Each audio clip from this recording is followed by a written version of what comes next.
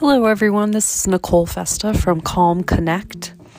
I wanted to do a podcast on some relationship pieces as I've been receiving many calls recently about miscommunications in relationships, especially during COVID, where everybody's stating that they're stuck in the house with their spouses on a regular basis. And this is very odd because usually they have work schedules and things like that to go to. So it's causing much more tension in the house and a lot of different miscommunications. And so I just have some recommendations on ways to strengthen communication in relationships. And these can really be utilized to other relationships as well. A couple of the key pieces would be laughing together if possible. So you want to do something fun and outrageous together, whatever you define as fun and outrageous. Share that laughter and talk about things that are funny if possible.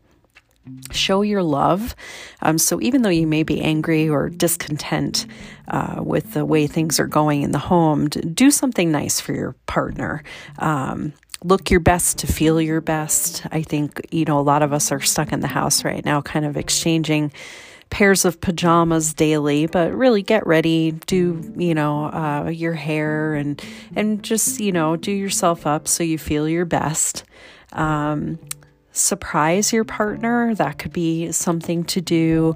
Showing gratitude is big right now, even for the little things. Did they maybe cook you a meal? Did they compliment you? Did they assist you in sweeping the kitchen floor? Just show gratitude. For those of you that do believe in prayer, pray together. It's a wonderful practice to strengthen any relationship for those of you that do believe in that practice. And then don't forget to take time for yourself. If you need to state, hey, I need 10 minutes alone in the bedroom just to decompress, or would you mind if I watched my TV show upstairs and you can watch yours down here? Just communicate it out loud and try to remain calm. Make time for each other if possible. So maybe trying some new activities in the home. I don't know, maybe play a board game that you haven't played in a long time, or play video games with your kids and do a big family activity.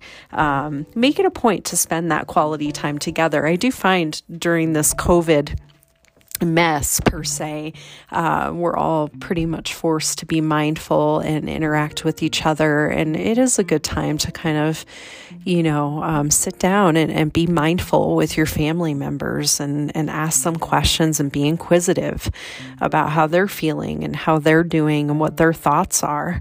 That's quality time. Sharing hopes and dreams is more quality time. Discuss something maybe you haven't discussed in many years. What's something you guys would like to make happen together in the future? How can you do it together?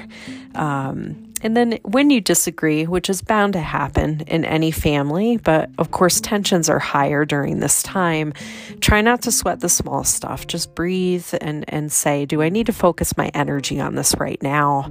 Remember that you do love each other. We tend to forget this in the moment of anger or passion.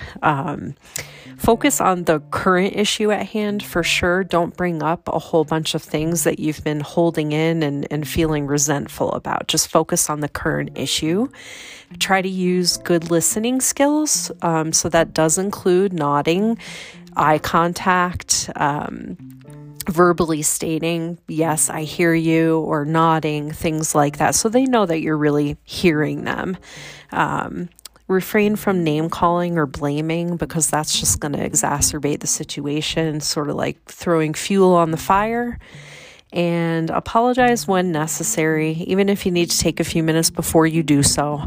It's not that hard to say, I got a little heated and I apologize, or I really wasn't listening to you and I apologize. Don't forget I statements. If you are feeling a certain way, I statements are wonderful because the other person does not get defensive. So you want to state, instead of, you made me angry, I feel angry because A, B, C, and then list out your reasons why. So this way it's not like finger pointing, blaming, and getting the other person all fired up. So you want to say I feel, I think, I wish, whatever that may be. Try to give them your full attention and always use appropriate body language. I think we forget sometimes what our facial affect can look like and our body demeanor and how that tends to put people off sometimes.